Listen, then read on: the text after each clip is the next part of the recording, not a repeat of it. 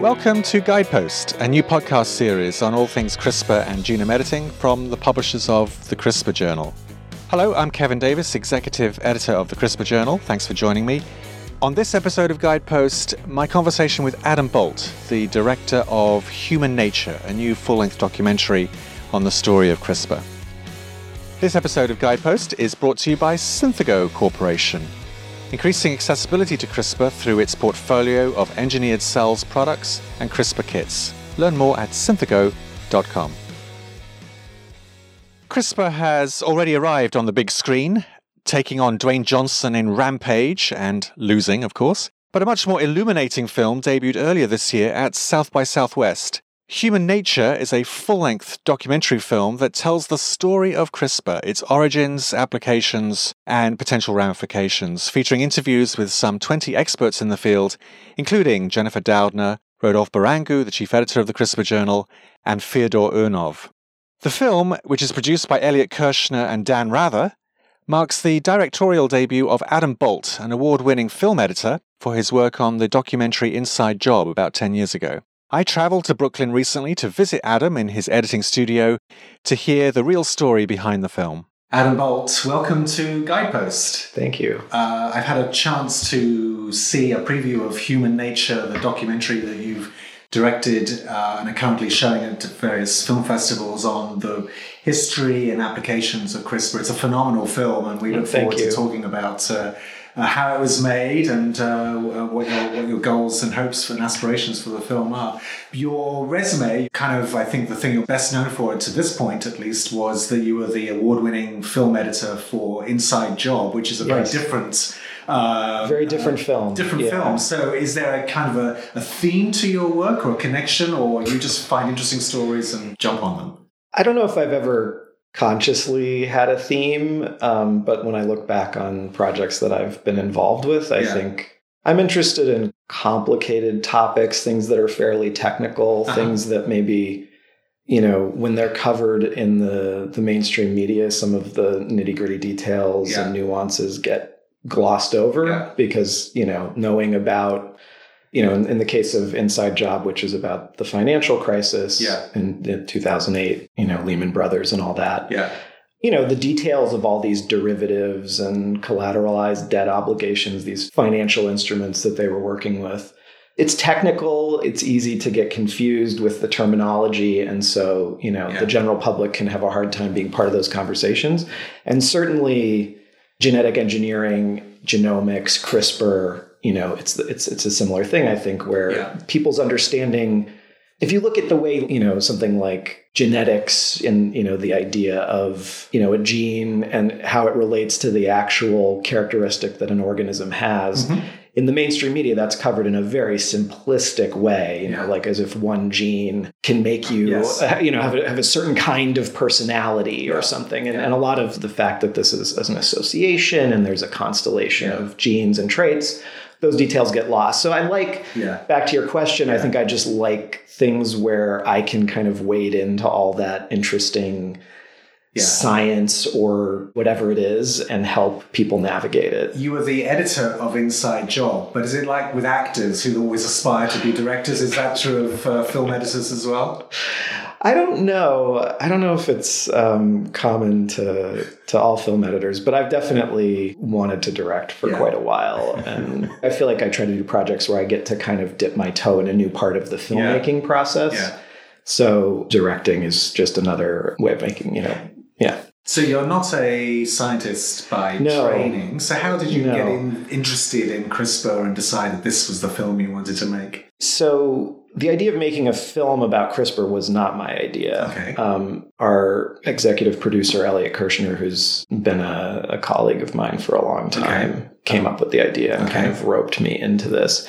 But kind of the bigger backstory is that he's been spearheading kind of a group out in San Francisco that's trying to, kind of bring some innovation to the way science is communicated in the mainstream media, kind of touching on some of the things we were just talking about. So basically Elliot and I had been talking for a while about making some innovative projects in the science space. Right. And I've always been a nerd, and, I read books like A Brief History of Time. And I don't know if I read Selfish Gene when I was in high school, but those kinds of books, popular science books that kind of delved into really interesting areas of cutting edge research.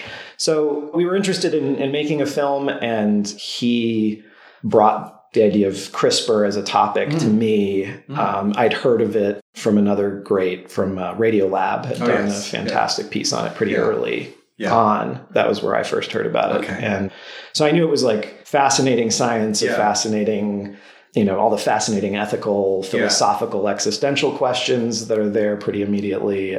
It was pretty easy to get excited about CRISPR. And was it always going to be a full-length documentary, or did that idea... That evolved as well, yeah. So originally it was going to be 20 or 30 minutes, something maybe we would just release online. Right. And then early in the process of developing it, we gathered together a group of, some of the top people who were working on CRISPR from different vantage points. Rodolphe Berenguer, who's one of the discoverers, Jennifer Doudna, another key discoverer of CRISPR, and who kind of developed the technology side of it. Took a big step there, as everyone knows, I'm sure. Yes. George Church, who's really has some far-reaching ideas about where not just CRISPR, but genetics in general might be heading. And George Daly, who's now the dean of Harvard Medical School, but really, he's a physician scientist. He has his own lab. He does a lot of clinical work and, really looks at the medical side of these technologies. So we brought all those people together to just kind of get the world's best briefing on CRISPR and walked out of that convinced that this wasn't going to fit into 30 minutes or 20 minutes. Right. Another very notable name associated with this project, who we've not touched on yet, is Dan Rather. What's the connection there? Well, so I mentioned Elliot Kirshner, our executive producer, and he's worked with Dan for a long, long time, more than a decade. I don't know how long. And I had worked with Elliot and Dan, not the top of the totem pole there. I was an editor at one of their shows for a little while. So I knew Elliot through that, and I'd met Dan. And another project that Elliot was working on with Dan was a series of interviews with scientists. I mean, Dan is an amazing interviewer. And it was, they had this idea of interviewing like bench scientists and, like people who were famous in the scientific world, but were really doing basic science sometimes, not just, focusing on something that has some immediate medical cure. Kind of like great interviews with real working scientists. And they did one with Jennifer Doudna early in the CRISPR days. And I think that's part of where this idea of doing a film about it emerged. So Elliot and Dan, were already locked in on that. How would you describe this? I guess it's 100 minutes in total. What's the arc of the and aim of the film? How would you summarize it? That's a surprisingly difficult question. Sometimes it feels like if I could summarize it, I wouldn't have made a film because, the film took 3 years to make, and that's kind of like saying what I felt we had to say about CRISPR. But I guess the story of the discovery of CRISPR is a big part of the film, which is a fantastic story.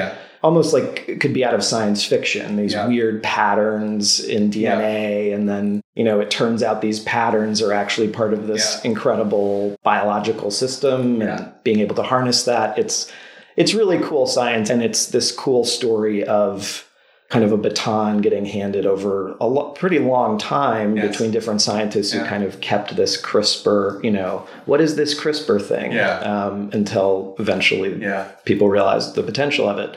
So that's a big part of the film. And then, we kind of follow the ripple effect of that discovery in terms of how it's likely to impact medicine. A lot of the film is about the human applications and this question of germline editing, which is really, I think, the thing that's the watershed ethical piece with CRISPR is this is really the first time that, you could think of editing the DNA of future generations. And So we wrestle with all the implications of that. And then we try to pull back and also kind of give a larger historical view. The film was definitely more than CRISPR. I was struck as I watched it the one time that I don't think you mentioned the word CRISPR until this chapter 2 of the 7 chapters in the film. And then at the tail end of the film, you start bringing in some other researchers and investigators who are not, to my knowledge, working on CRISPR, but are thinking about, as you say, issues around germline selection, embryo selection, and things of that sort. So it's bigger than just CRISPR. Yeah, we kind of decided to dive into the cutting edge of reproductive technology as it's currently widely available. Yeah. So, CRISPR isn't yet something you can go to your IVF doctor and ask to have certain genes edited in, one of the embryos. People are thinking about that, but you can't, that's not out there yet. So we looked at, what is out there in terms of genetic testing for future offspring and that kind of thing that might help you understand where CRISPR would fit into that. Yeah.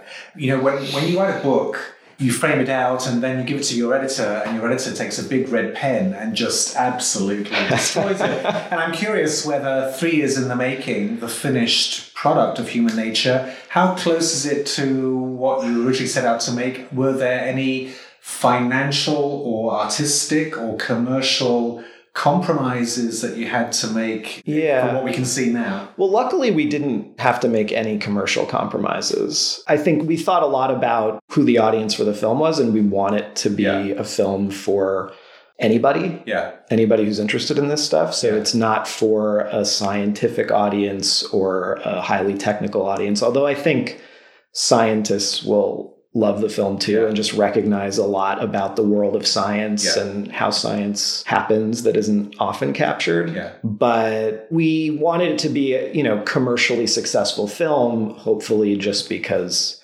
you want a big audience when you put this much effort into making something, right? But in terms of what we thought was important to communicate, we didn't really have to compromise at all, which was fantastic. Right. But, back to your point about a book and editing a book, the kind of twists and turns in the journey were, from the initial idea of a 20-minute piece for the internet to this pretty far-ranging look at biotechnology now and where it might be heading. Yeah. It was a crazy journey. Yeah. You call the film Human Nature. Is there a story behind the title? I don't know that there's a great story. It just sort of, early on, we got interested in, this larger question of, what's natural? Because that's always part of these debates. If we're changing the DNA of a plant, is that natural? And certainly if we're, changing the DNA of a person, is that natural? But yet, of course, vaccines that have saved tens of millions of lives or hundreds of millions of lives, whatever it is, is that natural? Well, not really, but then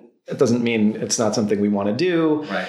But then things have unintended consequences. So, this kind of tension between this idea of the things that humans do that are sort of supposedly separate from the natural world and what is natural was interesting from the beginning. I was struck in the film that you interviewed and we spent time with virtually, I don't want to say every big name in the annals of CRISPR, as short as they are, but many familiar names, certainly to this audience, show up. But you open the film with this grainy black and white footage from 1966, I think, of Robert Sinsheimer giving a black tie. I think it was. Was giving this speech. That is not how I imagined this film would open, and yet it is such a poignant, forward-looking poem almost. Yeah. It's really it really gets you. Yeah, I love that clip. Yeah. And that was a pretty late discovery. Uh-huh. Well, in a weird way, it was a late addition to the film. Uh-huh. It was actually a clip that I had come across in another documentary from the 1960s. Uh-huh. There was this BBC series called, I believe it was called Towards Tomorrow. Okay. In a weird way, it was kind of the equivalent of what our film is now, but, 50, 60 years ago. Yeah. Here's, this whole new field of genetics, and people could already see some of the potential consequences. Yeah. And this clip that you're talking about is Robert Sinsheimer giving kind of a speech addressing this question of where is biological science going to take us in the next century, kind of, you know. And there was just a short clip of it in this other documentary, and eventually our associate producer, Harry, tracked down the original full speech, which is just part of us. We just wanted to, we were like, okay, let's just, you know, play this speech for 40 minutes and, you know, call it a day. Because he really lays it all out, you know, in 1966. And I think that when we saw the full speech, it was pretty immediate that Regina, our editor, and me, who were looking at it, were like, oh, this is the beginning of the film. Yeah. You've touched on several of the individuals who are interviewed and who pop up throughout the film. I mean, you must have had fun visiting these labs, Doudna, Charpentier, Zhang, Barangu, Francisco Mojica. So you went to Alicante, did you? We did. We did. Pay the pilgrimage to the Salt Lakes of... we went there with Francis, which was really cool. Yeah. And George Church, you mentioned. So any difficulty in getting these people to work with you, or it seems like they're all pretty animated on camera, especially Rodolphe and Fyodor Urnov, who pops up repeatedly during the film. Yeah, Fyodor is amazing. And we actually ended up doing 2 interviews with Fyodor. And I believe the first one was like 5 or 6 hours. So, you know, a lot of patience on Fyodor's part. Yes. No, I mean, people were amazingly generous with their time.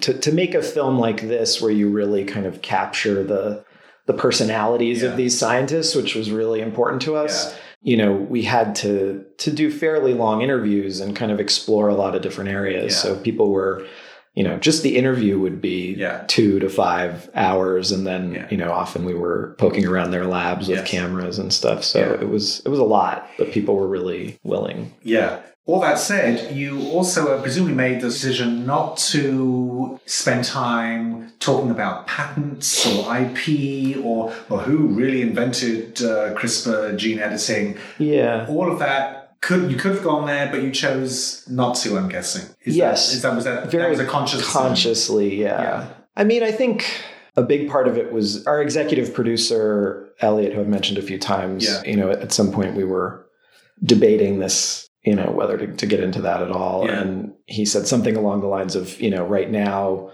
mainstream coverage of CRISPR is all about this patent. And in 10 or 15 years, it's going to be all about what has happened in medicine and agriculture and all these places where it's about to have this huge impact. And in 100 years, you know, who knows what we'll be looking back and talking about. So, I mean, I think we tried to approach this almost as if, you know, CRISPR, I think, is a technology that's on the level of the transistor or the TCP/IP protocol or whatever you would call like the fundamental technology that makes the internet possible, HTML or something like that. I mean, in a different, totally different realm, but it's this technology that has so many different applications, and the way people are taking Cas9 and modifying it. So it's not just cutting DNA, it's changing the epigenetic markers. It's all this stuff. And this is an amazing, amazing enabling technology. And I think we were trying to look at the film, you know, like, wow, what if you were there when the personal computer was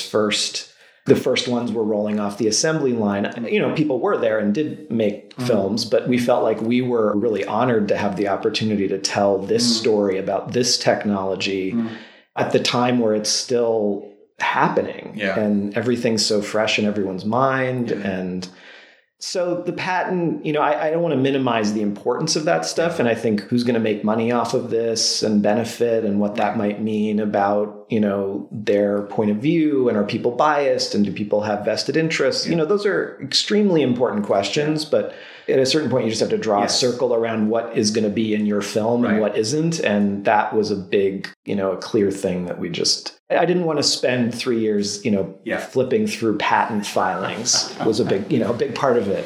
It would have been, yes.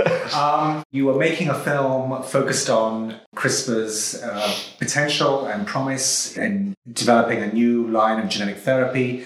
You found a wonderful vehicle, this young African-American boy, your sickle cell patient.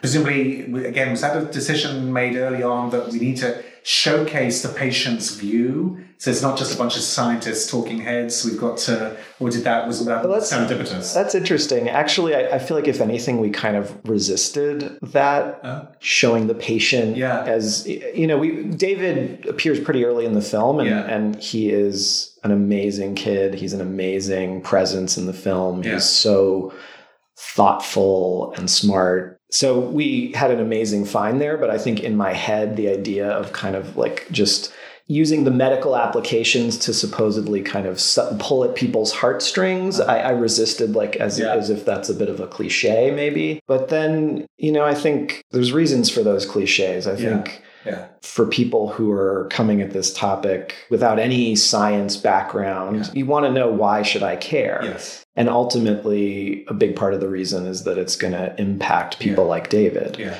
So, at a certain point, we realized we needed that piece, and our producer, Meredith, found him. We wanted to focus on sickle cell. It's one of the first genetic diseases that's really where there's just amazing progress. And, there's already clinical trials and already, at least it seems to be anecdotal evidence that people have been cured with gene editing of this disease that's been, horrible and neglected and affects millions of people worldwide. So it was, we kind of wanted to focus on something that was very present and very tangible, and Meredith found David. And he's in California, right? He's in the Bay Area, and he's a patient at Stanford Children's Hospital. Right. So we actually kind of found him by going to the researchers who are working on sickle cell and gene editing and trying to find cures. Matthew Porteous in this case at Stanford. So we went to the researchers and sort of figured out, well, they get cells from people who have this disease in the lab. They take blood cells and they test these gene therapies on them in a test tube.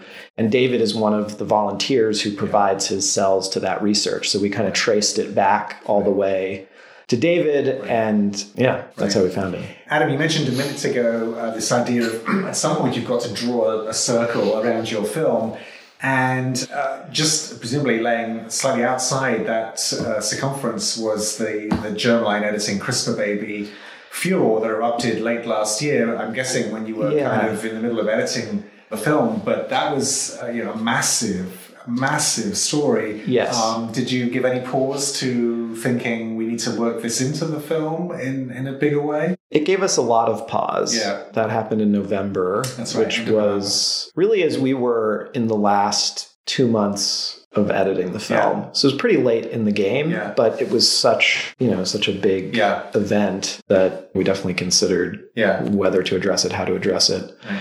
I think what we decided is that, especially as more details came out, I mean, for one thing, it's still an evolving story. And we didn't want to, in our rush to pay attention to this, really pretty big story that's unfolding, get it wrong in a film that's going to come out 6 to 9 months later. Right. So that was part of it. But I think the more these details came out about exactly how this unfolded, I started to feel like this was more about medical ethics. Yeah. And what I mean is medical ethics that no one is disputing. That, for example, I think almost everyone would agree that you should inform parents, if they're signing up for some kind of clinical trial, they should really understand what they're getting into and what risks there are for their children or whatever. And a lot of that stuff seems to have just been totally ignored in this case, which is terrible. But I think what our film explores is a different question, which is, let's take it for granted that if germline editing is something that, that we're going to explore as a species, so to speak, let's take for granted that we're going to do it in a careful, regulated, ethical way where, everyone involved is consenting and knows what's happening and we're really, cautious of the risks and benefits. Like, let's take that for granted. Do we want to go there at all? Do we want to step in the direction of in essence, changing our own evolution? I think that's the big question. And that's the question that we're exploring in the film. And what happened in China was, it seems at this point to really be kind of a rogue scientist trying to do something before anyone else to get famous. Yeah. And, that's terrible. And that kind of thing is always going to happen, unfortunately, I think.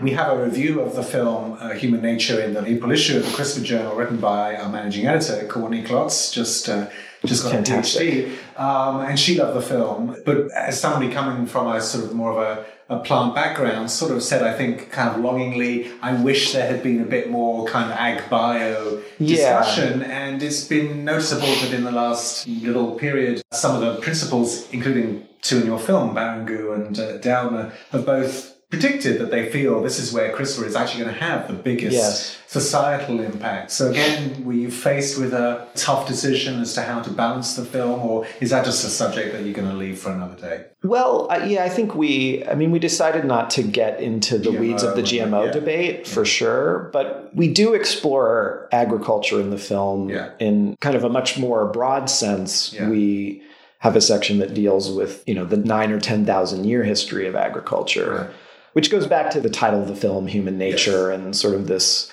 idea of what's natural and what's unnatural. We're learning a ton about the history of agricultural crops because of genetics, because we can compare the domesticated version of something to the wild species that it started from before humans were selecting and breeding.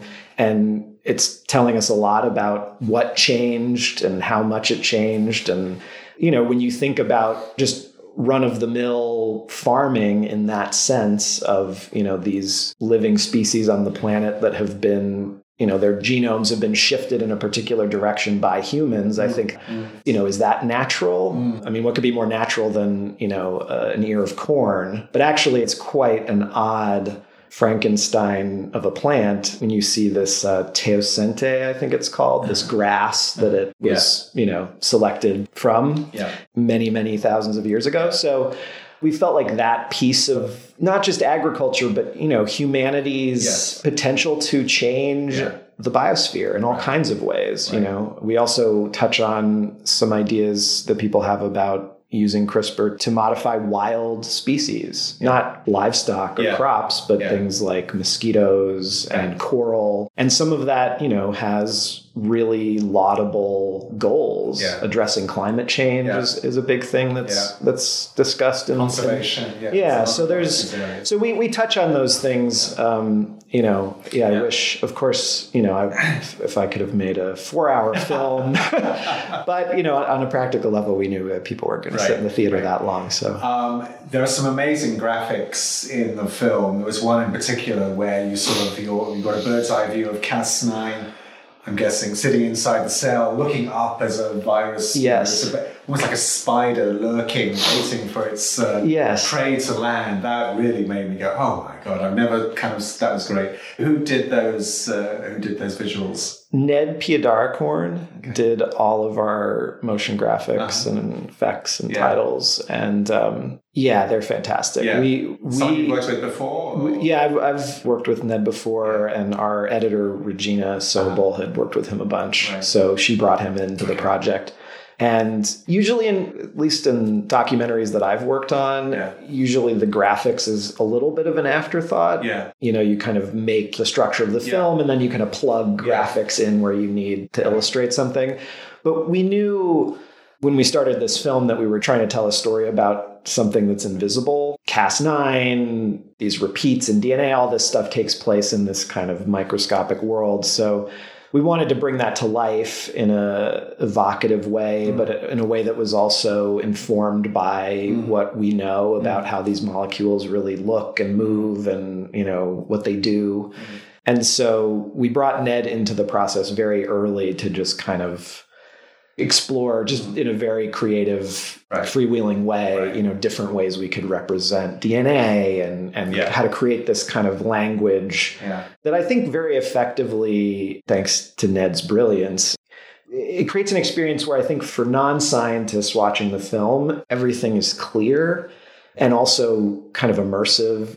These aren't just like textbook illustrations. They're really art pieces. And I mean, it's really beautiful, especially when you see it in a theater. Yeah. So, for the non-scientists, they're clear and they explain a lot. But I think for scientists, there's a lot of detail there, actually, that if you really know about how CRISPR works and all this stuff, you know that that really is what Cas9 looks like. The way we represent it in the film is very much based on these protein X-ray crystallography or whatever techniques that allow you to see that. So, we wanted this real sense that this was not just something we were making up about this, that this is real. It's a real thing. It was an excellent part of the film. So people must be itching to know, I hope they're itching to know, when are they going to have a chance to see it? So what's the distribution or release plan? How does it work? How do you move from film festival panel discussion to mainstream streaming service or master cable channel? I wish I knew all the steps. I'm kind of learning as I go a little bit. But luckily we're working with some people who know more about all that than I do. Okay. But basically, we've had an amazing run at a few film festivals with a few more to come. If people are interested, they can go to humannaturefilm.com and see screenings that are coming up. Or more importantly, sign up, if you want to get information about when the film is more widely available. And at this point, we know we're going to have a theatrical release in Canada later this year and also in the US. We don't know exactly yet which cities and the exact dates, but if you go to the website, you can get on the mailing list. And also, honestly, a big part of why we made this film was to show that you could make a really entertaining, human, funny, emotional, nerdy, beautiful film about science.